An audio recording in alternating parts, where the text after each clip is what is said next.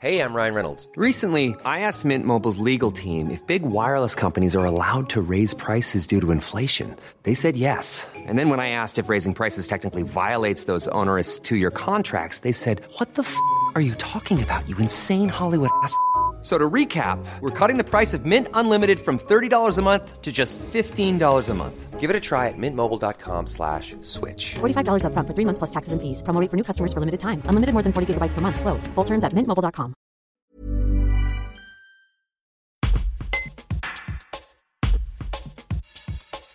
Benjamin Dieterland habite à Saint-Laurent-du-Pape, village ardéchois de 1800 âmes. Il est en colère. Il déplore de trop nombreux excès de vitesse. Excédé, il a organisé un rassemblement citoyen qui a réuni une trentaine de personnes ce samedi 4 décembre. Tout ont dit craindre pour leur vie à cause de la vitesse bien trop élevée des nombreux automobilistes, motards et même chauffeurs de bus. Au-delà du constat, l'objectif était de trouver des solutions pour faire ralentir.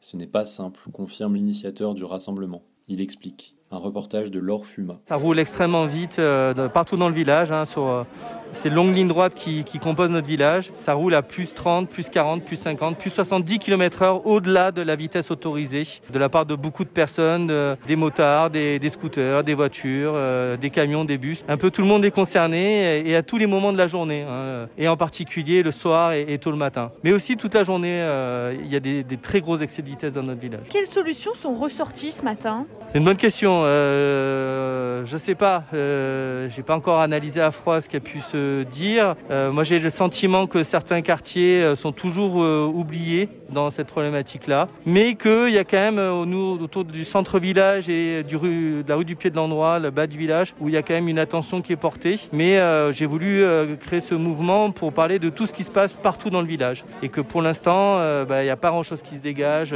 Peut-être une concertation publique d'ici 3 mois. Sachant qu'il peut y avoir des morts à tout moment et du coup pour l'instant il n'y a rien qui se dégage de clair, de précis sur comment on va pouvoir aménager les choses. Et pour vous, la solution c'est quoi ? C'est des contrôles de gendarmerie, des radars, des dodanes ? Non, moi je crois surtout profondément à des aménagements contraignants. On a essayé il y a 11 ans dans le bas de la rue d'aller sur des approches pédagogiques avec un radar pédagogique et ça n'a absolument pas marché. On a essayé de mettre des panneaux pour dire voilà, on vit ici, il y a des enfants, il y a une école maternelle, une école privée. Ça n'a strictement servi à rien ou vraiment quelque chose à la marge. Et je m'aperçois que dans toutes les communes aux alentours, c'est des aménagements concrets, c'est-à-dire des plateaux traversants, des feux intelligents, à des endroits des chicanes. Donc il n'y a pas une solution à appliquer sur tout le village. Il y a dans ce qui a été dit par une personne aujourd'hui, c'est qu'il y a plein d'aménagements à réaliser qui soient toutes différents et toutes adaptés à chaque tronçon du village, tout en respectant aussi ceux qui habitent, les riverains. Si on met des dodanes, ça va taper fort, ça va réaccélérer vite, et ceux qui habitent là, ça ne sera pas possible pour eux. Donc il faut tenir compte de tout ça.